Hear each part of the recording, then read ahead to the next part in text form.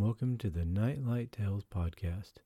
Thanks for tuning into the 5th of 6 episodes based on my short story, A Zombie Christmas. 3 men, one solid plan to bring joy to children during a zombie apocalypse. A risky plan that could end their lives, but they are willing to sacrifice them in order to save Christmas for the children.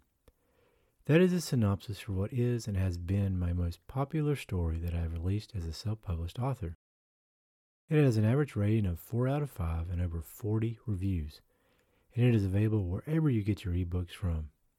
This short story isn't exclusive to Amazon. It can be found in both Nightlight Tales collections and the Mike Beam Chronicles. And for those listening, I'm recording this on Thanksgiving Day, so I want to wish everyone a happy Thanksgiving. I hope you had a great one. Let's go ahead and get into episode 5. What about guns and ammunition? Fred asked. I'm about empty.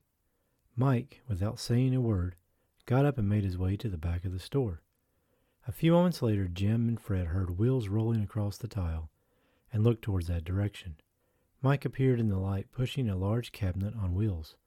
It was red all over except for the lid, which was black, and the handles that were silver.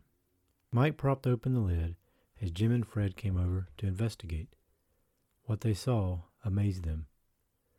Got you covered, Mike replied, sitting down in a chair. How in the world did you amass such a stockpile? Jim asked, as he reached in and pulled out a brand new double-barrel shotgun.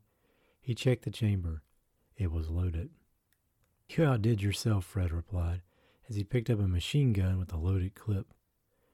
I'm not sure we can carry all of them, but there's plenty of ammunition and plenty of weapons to choose from, Mike replied.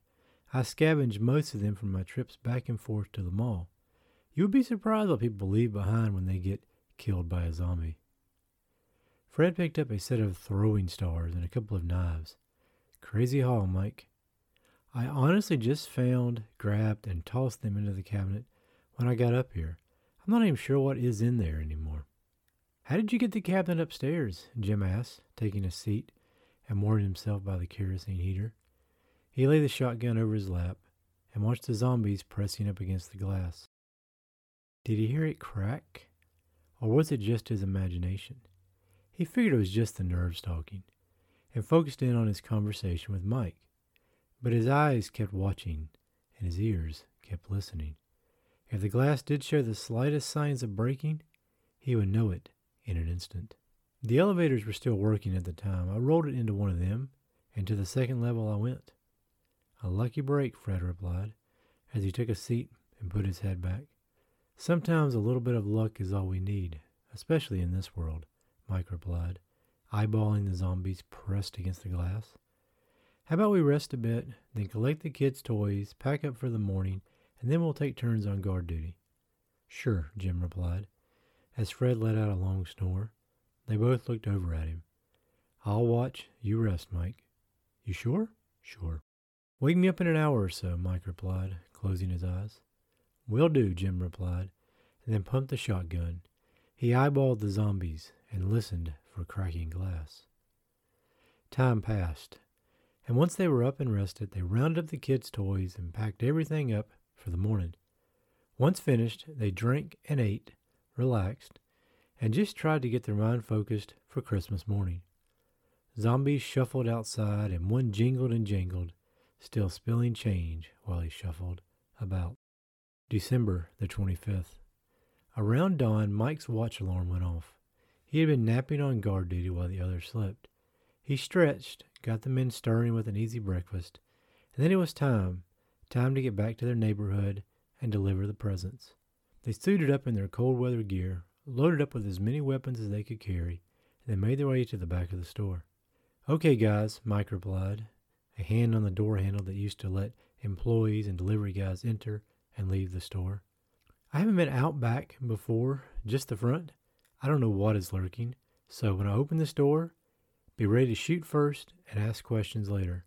Fred nodded. So did Jim.